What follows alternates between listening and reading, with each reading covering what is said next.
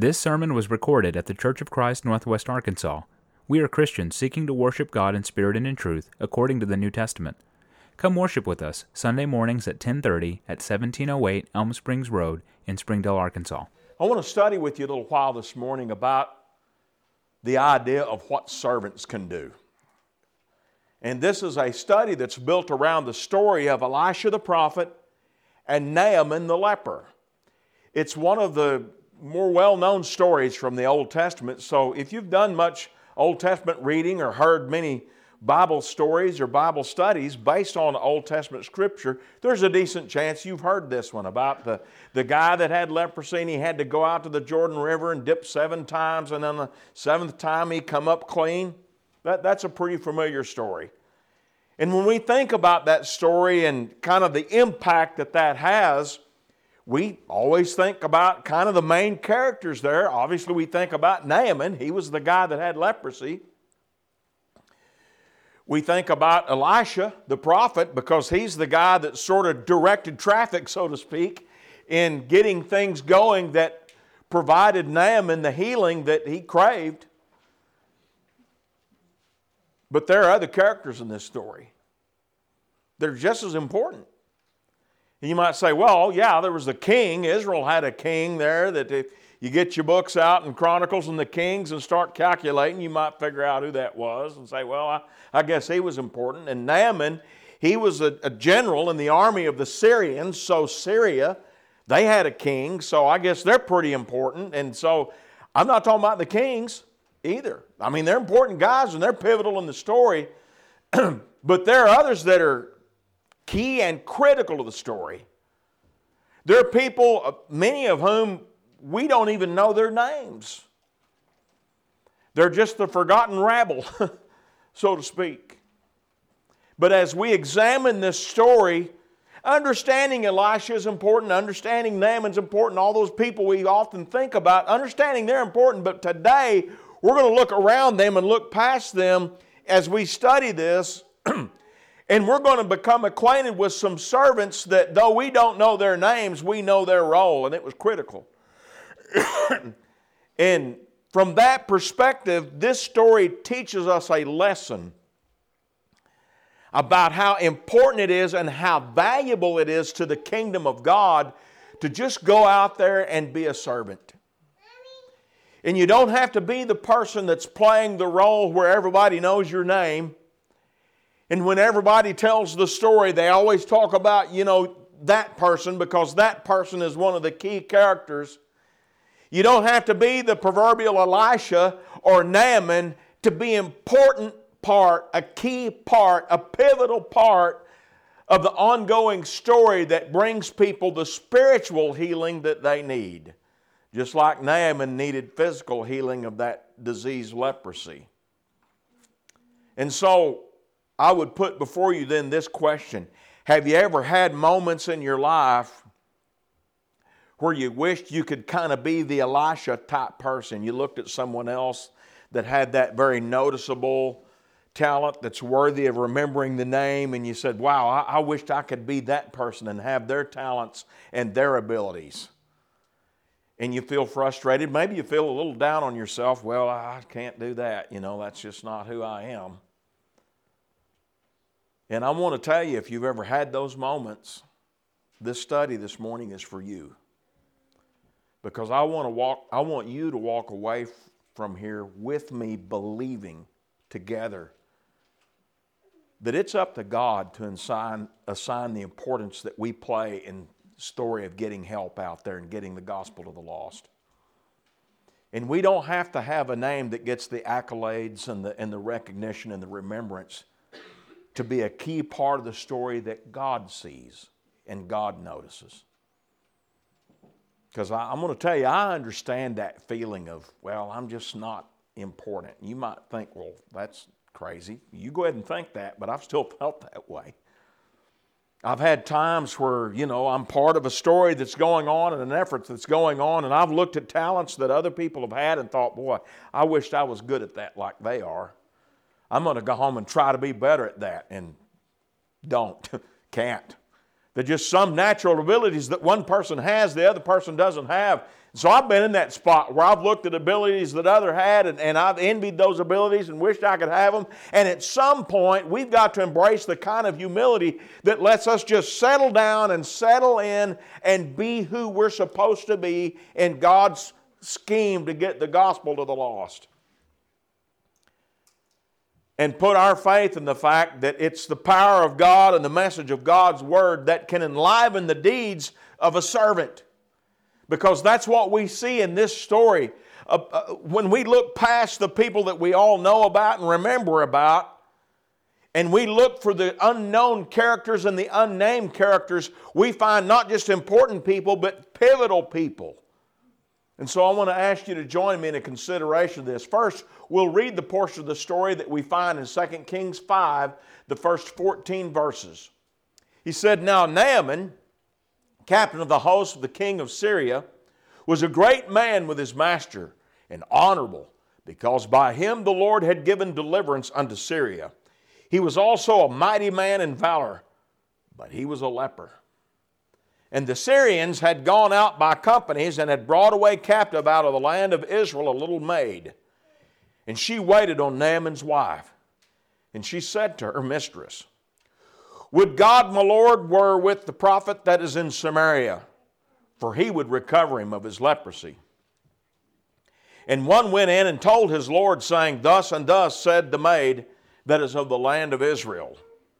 And the king of Syria said, Go, and I will send a letter to the king of Israel. And he departed and took with him 10 talents of silver and 6,000 pieces of gold and 10 changes of raiment. And he brought the letter to the king of Israel, saying, Now when this letter is coming to thee, behold, I have therewith sent Naaman my servant to thee, that thou mayest recover him of his leprosy. And it came to pass, when the king of Israel had read the letter, he rent his clothes and said, Am I God to kill and to make alive? That this man doth send unto me to recover a man of his leprosy? Wherefore consider, I pray you, and see how he seeketh a quarrel against me. And it was so, when Elisha the man of God had heard that the king of Israel had rent his clothes, that he sent to the king, saying, Wherefore hast thou rent thy clothes? Let him come now to me, and he shall know that there is a prophet in Israel. So Naaman came with the horses and his chariot and stood at the door of the house of Elisha. And Elisha sent a messenger unto him, saying, Go and wash in Jordan 7 times, and thy flesh shall come again to thee, and thou shalt be clean. But Naaman was wroth, and he went away and said, Behold, I thought he will surely come out to me and stand and call on the name of the Lord his God and strike his hand over the place and recover the leper. Are not Abana and Pharpar, rivers of Damascus, better than all the waters of Israel? May I not wash in them and be clean? So he turned and went away in a rage. And his servants came near and spake to him and said, My father, if the prophet had bid thee do some great thing, wouldst thou not have done it? How much rather then, when he saith unto thee, Wash and be clean? Then he went down and dipped himself 7 times in Jordan, according to the saying of the man of God. And his flesh came again into him of the flesh of a little child, and he was clean. The story has an happy ending. If you're Naaman, Naaman has leprosy. Leprosy was a deadly and is a deadly disease. Today with modern medicine, if you have access to medications, there are ways to treat it.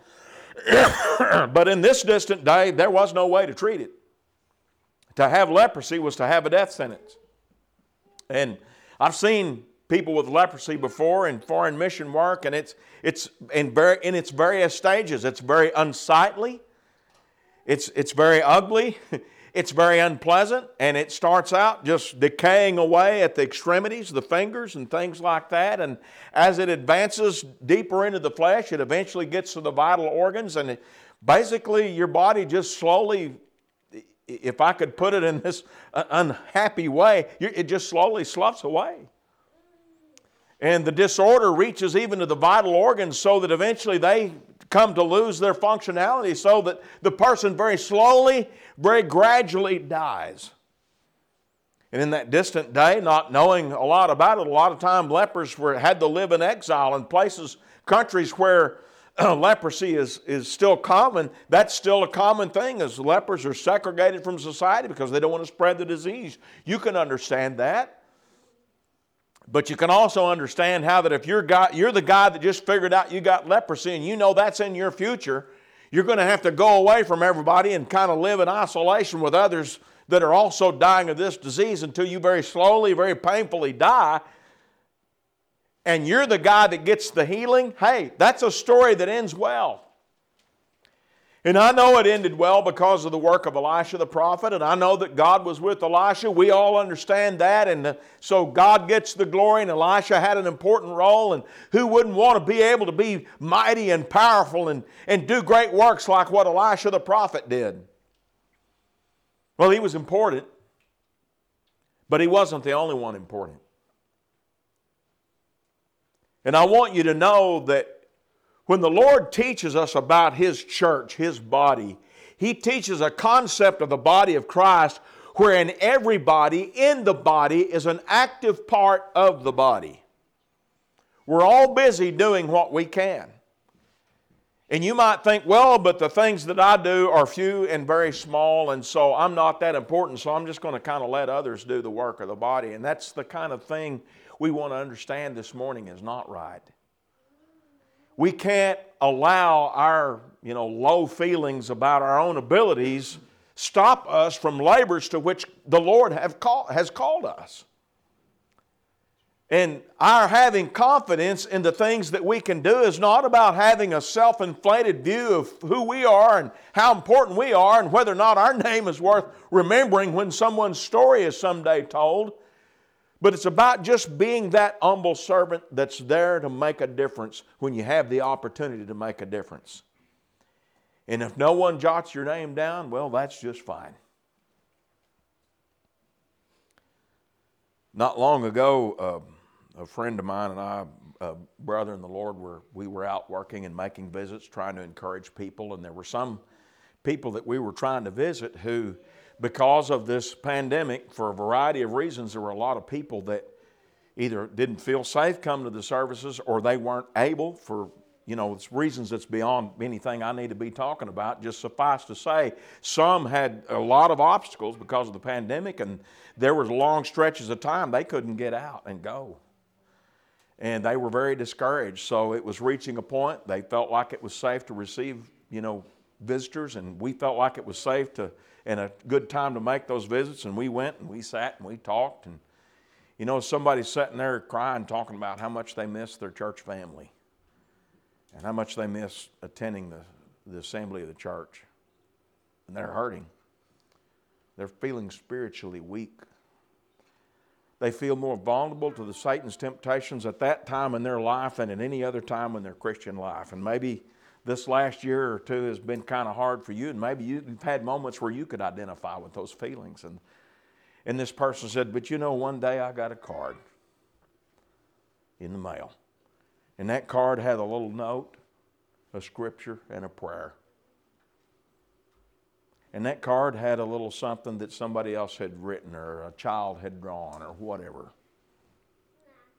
And they're saying, that kind of got me through the day. And when I got to feeling low and thought I wasn't going to make it, I could go and read that card. I'm just going to tell you, nobody knows. I mean, there's a couple of people that know, but in the main, nobody knows who sent that card. Nobody even knows the card was sent. Okay? People will remember the ones that made the visit. That will get mentioned, if someone talks about that and that person, finally getting to come back and feeling strengthened and encouraged and making it through. Those are the ones that will be talked about. The elders that came in and offered prayer, their names will be remembered. I mean, they're elders in the church. Of course they're remembered. And it's not that these people do those things for those accolades. That's how we look at things. You know, to put it in a sports illustration, I don't know if any of you follow college ball, but I enjoy college ball, and everybody knows the quarterback's name, but not many people know the name of the deep snapper until he messes up a deep snap. And then everybody knows his name. And it's kind of that way in life. I'm not saying it's fair, it's just kind of how it tends to be. And so out there somewhere there's this unknown, unnamed, lowly, perhaps underappreciated servant who did a simple deed that cost, 55 cents for a postage stamp and the cost of a little bit of paper. And the time it took to write out a scripture text and write out a prayer and send it. And that's the servant that made the difference. And of all the people that don't know, okay, the one that matters does know. God knows. And I'll tell you somebody else that knows. The person who got that boost that carried them through knows. So don't underestimate the value of whatever servant role you might have. Now, maybe you have things you can do that are better, you know, in the way the world esteems things than sending a card. I mean, that's something I'm not particularly good at. My handwriting is sloppy, and a lot of times I don't know what to write. I don't know why, I just can't, you know, that's just kind of, I try, but that's something I'm not very good at. But I see others, man, that's just natural to them. And you might say, well, that's not my knack, but there's something else you can do. Don't underestimate the value of something as simple as just taking the time to greet people and ask them how they're doing. We see each other at services, before or after services. Hello, how are you? Is there something I can do for you? I mean, I don't know what your abilities are. Some of you that I've known for a few years, I've got a couple of ideas of things you could do, but some of you, I have no clue. But I know that God has enabled us all to do something. And so do not let your heart devalue whatever small thing in your eyes that you may be able to offer to others, because you might be that one thing that it pivots on and makes a big difference in someone's life. And it creates an opportunity for the elders to come in and have a word of prayer or a word of encouragement. Or it creates an opportunity for someone to drop by and make a visit. Or it creates an opportunity for that Elisha, you see, to go out and do what the Elishas of the world do. Let's talk about the servants in the story so that you can see clearly how this story turns on the deeds of humble servants. There was an initial opportunity. Naaman's got leprosy. It's a deadly disease. Syria was a nation that was enemies of Israel, the northern kingdom of God's people. And they were off and on at odds. As we read in the text, Syria would send raiding bands of soldiers in to just capture people to make servants out of them and bring them back to Syria. So tensions were high. And the enemy general is sick with a deadly disease. And one of the people of Israel, a young female, is having to be a servant in that general's household. Who wouldn't be bitter? I mean, if some other nation captured me and carried me somewhere away and made me be a servant at the general's house and, you know, keep his lawn mowed and all like that, I'd be kind of unhappy about that. And I think you would be too. So we're thinking, you know, with our modern mindset here and looking at this young lady thinking, how does she endure that? Well, what she did to endure that was apparently she just did her job. She just served the general's wife. Took care of whatever her obligations were. Apparently, I'm going to extrapolate from the text, she must have done a pretty good job, and here's why.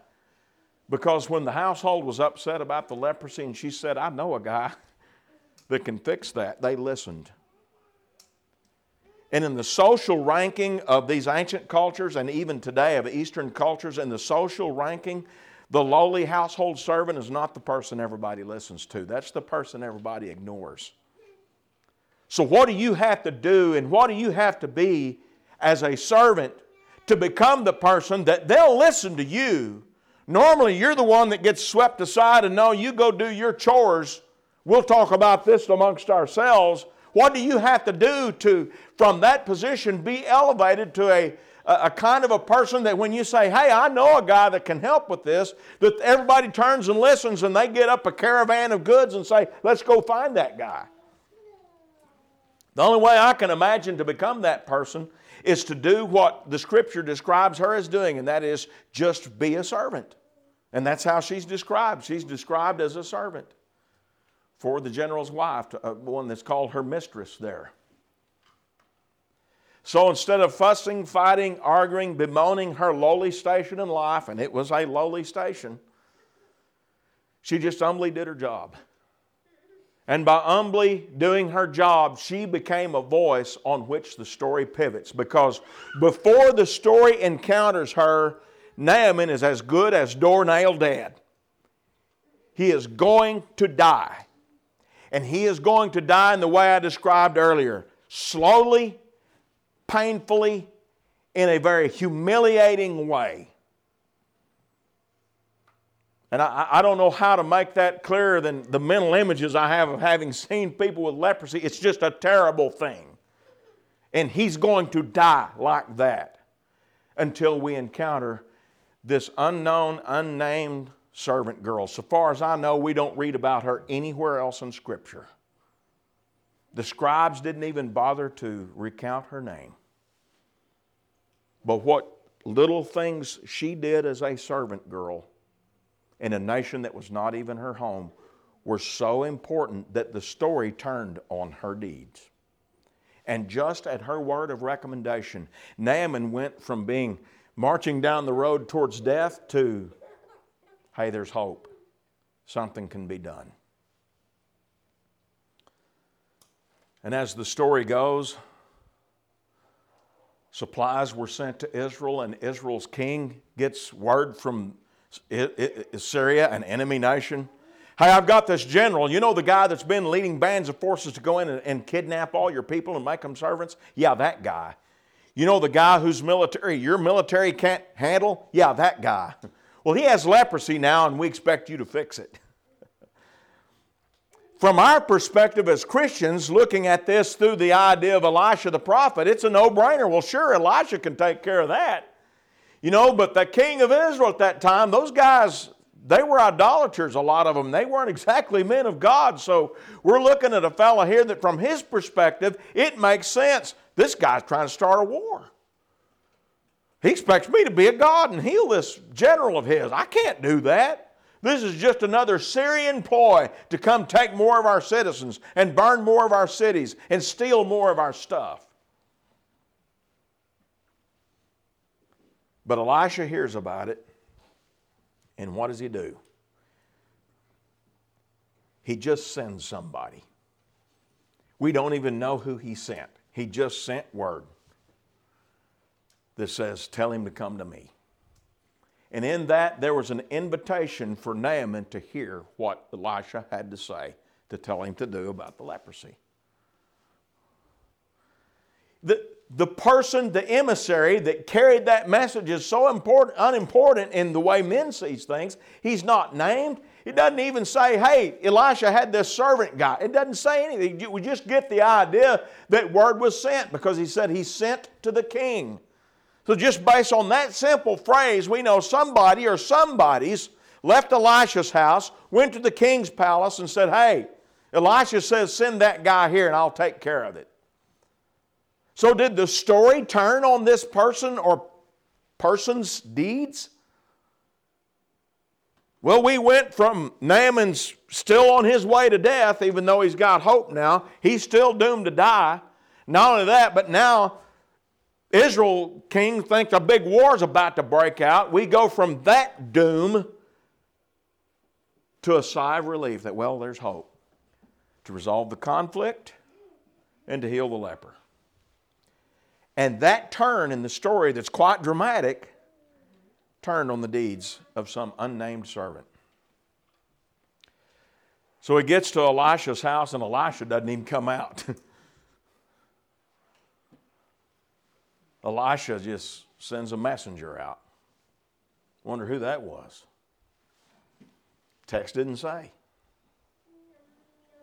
Maybe he's one of those people that watched Elisha and thought, man, I wish I could be a cool guy like that and do all this cool stuff. I mean, one time a guy lost the head of an axe and Elisha stuck the handle in the water and the axe head swam to it. Wouldn't you like to be able to do stuff like that? That's cool. Who doesn't want to be that guy? You don't have to be that guy to be important in someone's story. And I'm going to tell you, it's not about getting your name recorded and noticed and recognized. It's just about doing the job. And so somebody, not named, just goes out and does their job and says, hey, Elisha said, go dip in the river Jordan 7 times. So the word was delivered on the deed of a servant. But there was need of follow-up effort because Naaman the general got mad as a wet hen. Jordan was apparently a river that wasn't esteemed as being particularly clean, and the rivers of his homeland were much cleaner, is my understanding, fed by snow waters from nearby mountains. So, you know, that's going to look cleaner and better, and Jordan not so much, and so he's mad. He was expecting a lot of fanfare and a lot of public notice and a lot of things that get your attention. Come and strike his hand over the place and, you know, call on his God and all this fanfare. You can imagine what he was expecting. And his servant said, if he'd asked you to do something great, wouldn't you have done it? How do you read that story? At this point in the story, I don't want to read too much into the text here, but at this point where they said, if he had bid you do some great thing, wouldn't you have done it? That sounds to me like they're challenging his pride a little. Who were these guys? We don't know. They were just servants of Naaman. How did they address him? Well, they called him my father. So it was one of those social arrangements where the servants had a relationship with their master that was at least loosely like a father-son type relationship. So I'm thinking this guy's a general in the military. He is a mighty man of valor. He is a great combatant in a very powerful army of that region. And his servants come and say, hey, guess what? You're wrong. Now, I don't know what it was like where you grew up. I grew up in a family that was very old school. And anybody that knew my dad knew that he was a loving and kind man, but he was also very stern. And I'm going to tell you, of all the questions you might ask and all the things you might say, here's one thing you never did to Dad. You did not walk up to him and say, hey, Dad, you're wrong. You just didn't do that. You might say, can I talk to you? You might say, I need your help. You know, I'm trying to understand where you're at. You might find an humble way to say it. But you didn't say something that called him out for his pride. Maybe in your mind that's too strict. I don't know. I know I see a lot of problems in a lot of homes that Dad didn't have in his home. So whatever we make of it, the point is, in my mind, that illustrates a relationship that I see similar to what's going on here. But these guys, as servants, had some part of Naaman's heart so that they were able to successfully challenge him. Maybe if I'd have been a better son, I could have said a few more things to Dad. I don't know. But they were able to challenge him, and he listened. So before we encounter these servants whose names we have no clue, Naaman was still dying of leprosy, and Israel and Syria were still at a high point of strife. But the story pivoted on their deeds with their little dab of follow-up effort. One time reading through the story, it struck me of all the servants that we read about here and all the great things they did and how the story constantly turned on their deeds. We don't know any of their names, but there is one servant whose name we know. And it's the guy that got it wrong. He's the proverbial deep snapper that we read about in the paper on Sunday.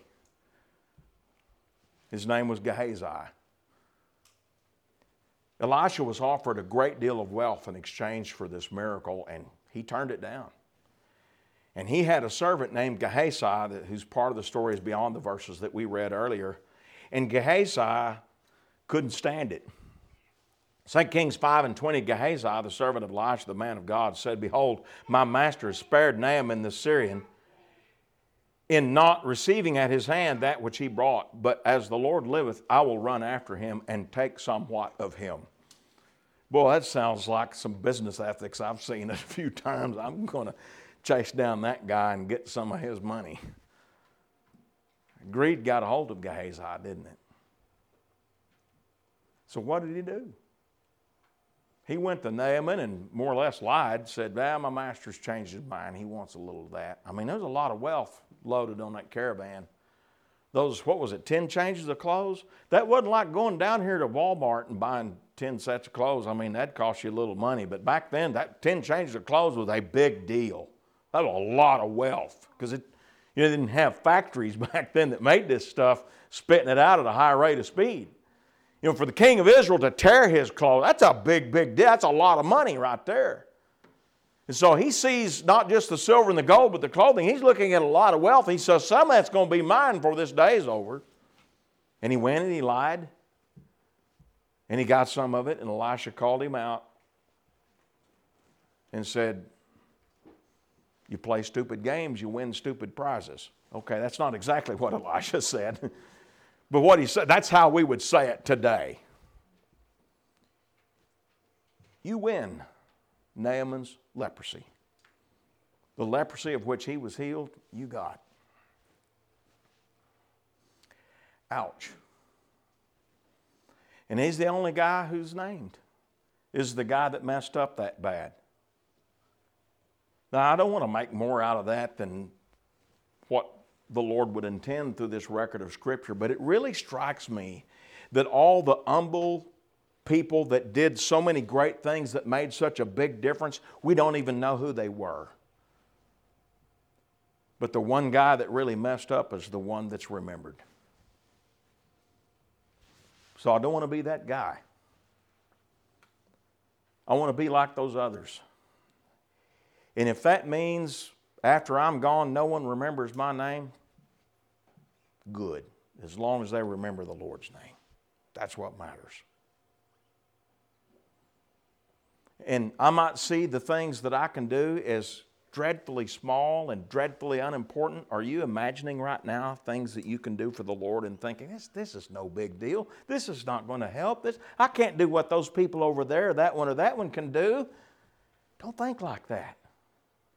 Let's be content to just be that humble servant that just ducks our head to the chores we've been given and goes and does our job.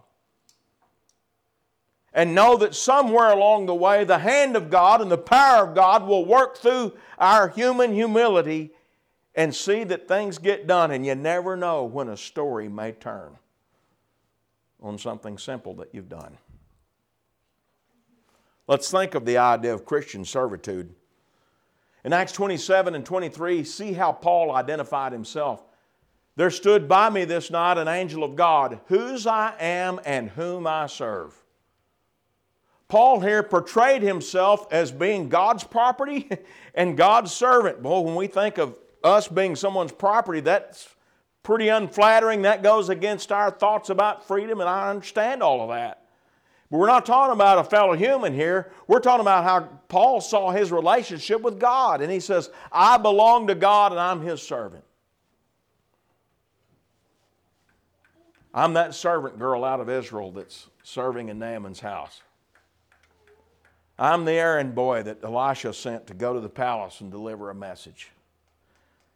I'm the guy that Elisha sent out of the house to say, go dip in the River Jordan. I'm the general's private servants that nobody knows who I am. I'm just there to do my job and care about my boss. That's how Paul sees himself in the church. And this is the Apostle Paul. He's kind of like Elisha. He can do a lot of cool stuff. But at the end of the day, whatever our talent sets are, however others might see our talents or we might see our own abilities, at the end of the day, we're all just servants that belong to the Lord's household and we're there to do a job. And there are jobs for us to do that hinge on initial opportunities being created for others to hear the gospel, just like that servant girl that we read about in 2 Kings 5. Look at 1 Thessalonians 1 and 8. For from you sounded out the word of the Lord, not only in Macedonia and Achaia, but also in every place your faith to Godward is spread abroad, so that we need not to speak anything. This is an incredible passage when it's viewed against the backdrop of what happened at Thessalonica. Okay, 1 Thessalonians, that's a letter that Paul wrote to Thessalonica. And he's talking to those Christians there at Thessalonica.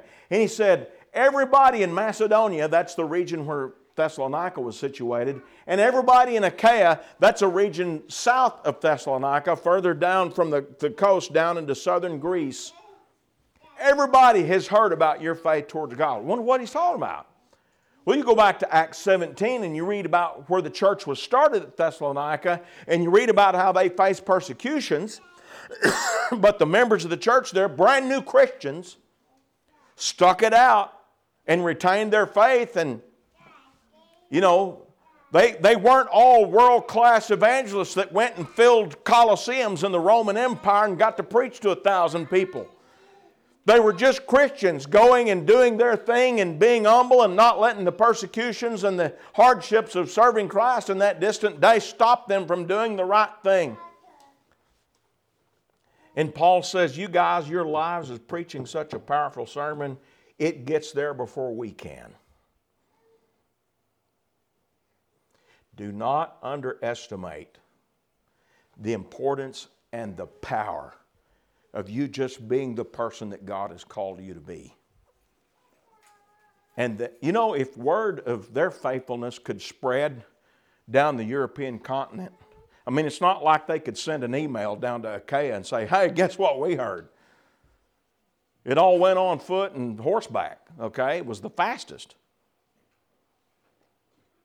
In today's age of the modern movement of information, how fast can the story of your faithful servitude here in Northwest Arkansas travel? Can I just tell you something? Word of your faith has reached the ears of others, and they're stronger today just because they hear about you.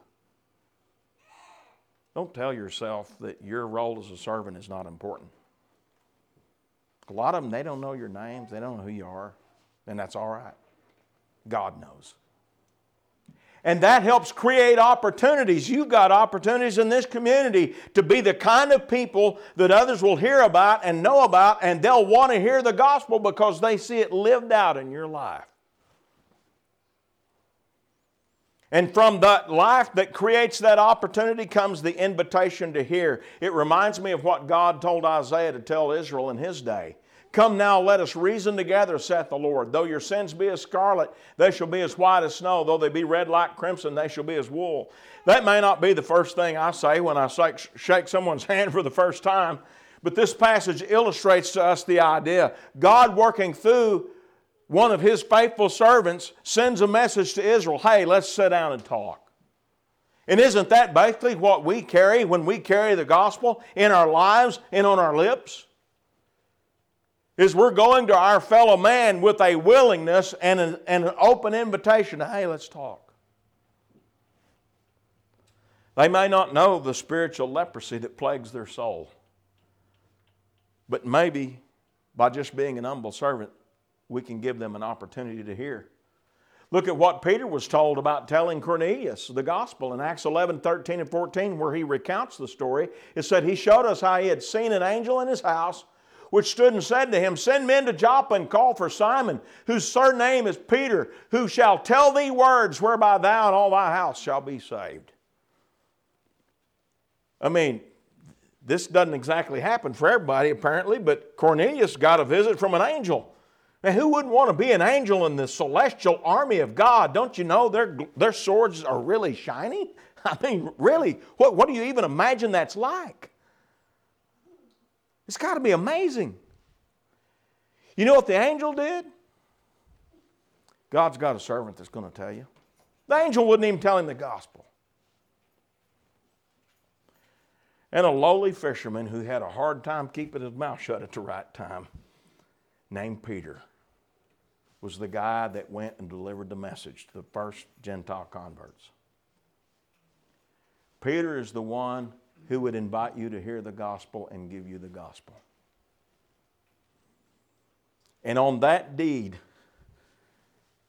the whole story pivoted in Cornelius and his household, and they all became Christians.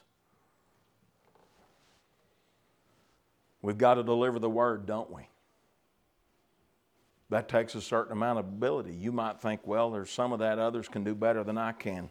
That's all right. Did you notice how many servants we went through before we got to this servant? Everybody's got a part to play in someone hearing about Christ. Timothy was certainly a special kind of servant. The Scriptures tell us he labored as an evangelist. And Paul talked about his role in actually delivering the message. I charge thee, therefore, before God and the Lord Jesus Christ, who shall judge the quick and the dead at His appearing in His kingdom, preach the word, be instant in season, out of season, reprove, rebuke, exhort with all long suffering and doctrine. For the time will come when they will not endure sound doctrine, but after their own lust shall they heap to themselves teachers, having itching ears, and they'll turn away their ears from the truth, and shall be turned to fables. But watch thou in all things, endure afflictions, do the work of an evangelist, make full proof of thy ministry. I want you to work in such a way that it's fully evident that you are a servant. That's where word ministry points to him being a servant. So you just go and you teach the word with patience. Somebody looks at that passage and you're thinking, what I thought, well, he's talking about today. The time will endure, that they'll come, they won't endure sound doctrine, and they'll, all that. Well, I see that happening around me today. But I want us to stop and think. Paul expected Timothy to encounter that. That's not something that's unique today because, the world's getting worse, or however we want to put it. That's something that's common in human race. What cycle of human history hasn't seen people that plug their ears to the gospel or to the message of God? And the Lord's answer through Paul's pen to Timothy was just go teach the word. Do it patiently and work hard at it. Do it in a way that just makes it obvious you're a servant. And so whatever talents that you may have that lend themselves to the opportunity to go and deliver that word or help set the opportunity for the word to be delivered, then just go do that. And sometimes there's a need for that follow-up effort. Sometimes a person hears what they need to do and they get a little bit like Naaman and they think, well, I thought it was going to be different than that. 1 Thessalonians 5:14, Paul said, now we exhort you, brethren, warn them that are unruly, comfort the feeble-minded, support the weak, be patient toward all men. That sounds to me a little bit like advice that would work in dealing with a Naaman. Naaman got a little unruly, didn't he? He's storming off in a rage, dying of leprosy, but mad.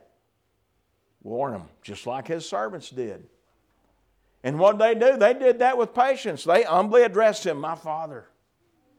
They're trying to do what they can to reach him. Was he being a little feeble-minded or weak? I think unflattering as those labels might be, we might say that sort of fit Naaman. And think of it today. He's telling Christians to do the same kind of thing that Paul told Timothy to do. You just go out and warn people. You comfort people. You support people. And that's not always somebody out in the world that needs the gospel. Sometimes that's a brother or sister in the Lord. And here's the neat thing about taking part in that. Sometimes the person that sends the card gets more out of it than the person that got the card. And I'm going to ask you to think about that. You go on that visit that I described earlier, and you leave there feeling like somebody did you a favor. And that's the way it works when we serve others. So if we go towards others with this kind of humility, if I'm just going to warn and comfort and try to be patient, I might be the feeble-minded person that's getting help. I might be in a season of weakness where I'm getting strength from others that I try to serve. So that's something worth thinking about. And with this idea of servitude, in all of these stages, we have this concept of humble servitude. Look at that humility described with the follow-up effort Paul told Timothy to give in 2 Timothy 2, 24 and 25. A servant of the Lord must not quarrel, but be gentle to all, able to teach, patient in humility, correcting those who are in opposition, if God peradventure will grant them repentance so that they may know the truth. So we've got to be humble and kind as we go about doing what we do. And sometimes a servant fails. And we got to make sure we're not that guy. For Isaiah 1 and 28, the destruction of the transgressors and of the sinners shall be together, and they that forsake the Lord shall be consumed. You know, the book of Isaiah is filled with warnings towards pagan nations and how God would destroy them for their wickedness. And he opens this book up in the first chapter with a warning to God's own children in the nation of Israel. I'll get you too if you don't straighten up and fly right. Okay, so the servant that failed, kind of like Gehazi, we might be overcome by the spiritual disease of sin, leprosy, if you will, that we sought to help others find relief from. We've got to be mindful that we don't make that kind of mistake. Ezekiel 18, verse 24 through 26 is very sobering in the warning that it gives. When a righteous man turns from his righteousness and commits iniquity and does according to all the abominations that the wicked man does, shall he live? All the righteousness which he has done shall not be remembered. Because of the unfaithfulness of which he is guilty, and the sin which he's committed, because of them he shall die. Yet you say, the way of the Lord is not fair. Hear now, Israel, house of Israel. Is it not my way which is fair, and your ways which are not fair? When a righteous man turns away from his righteousness and commits iniquity and dies in it, it is because of the iniquity which he has done that he dies. Gehazi had no one but a Gehazi to blame for his leprosy. It's a terrifying thought to me that a person could be a faithful servant but surrender that status in the sight of God. As I look at that story in Gehazi's part, I wonder if some of those earlier servants coming out of Elisha's household, I wonder if maybe one of them was Gehazi. The text doesn't really say. It could have been a different person. But the point is this, no matter how faithfully Gehazi had served up to that day, it didn't save him from the moment he let greed eat his heart alive and draw him away from fidelity and faithfulness. When he broke the ranks of a faithful servant, he had problems. And so the message for us is clear. What servants can do in the sight of God is of great value. 1 Peter 4:11, if anyone speaks, let him speak as the oracles of God. If anyone ministers, let him do it as with the ability which God supplies, that in all things God may be glorified through Jesus Christ, to whom belong the glory and dominion forever and ever. Amen. Whatever we do, small or great, we don't need to get caught up in worrying how important our role is. We just humbly work according to the ability that God has given. And what's the aim of our work? That in all things God will be glorified. And we want the glory and dominion forever to belong to God through Jesus Christ. We don't need to want the accolades that an Elisha gets. We need to want God to get the glory and be content to just humbly do our part. Let's not allow our hearts envying the abilities that others have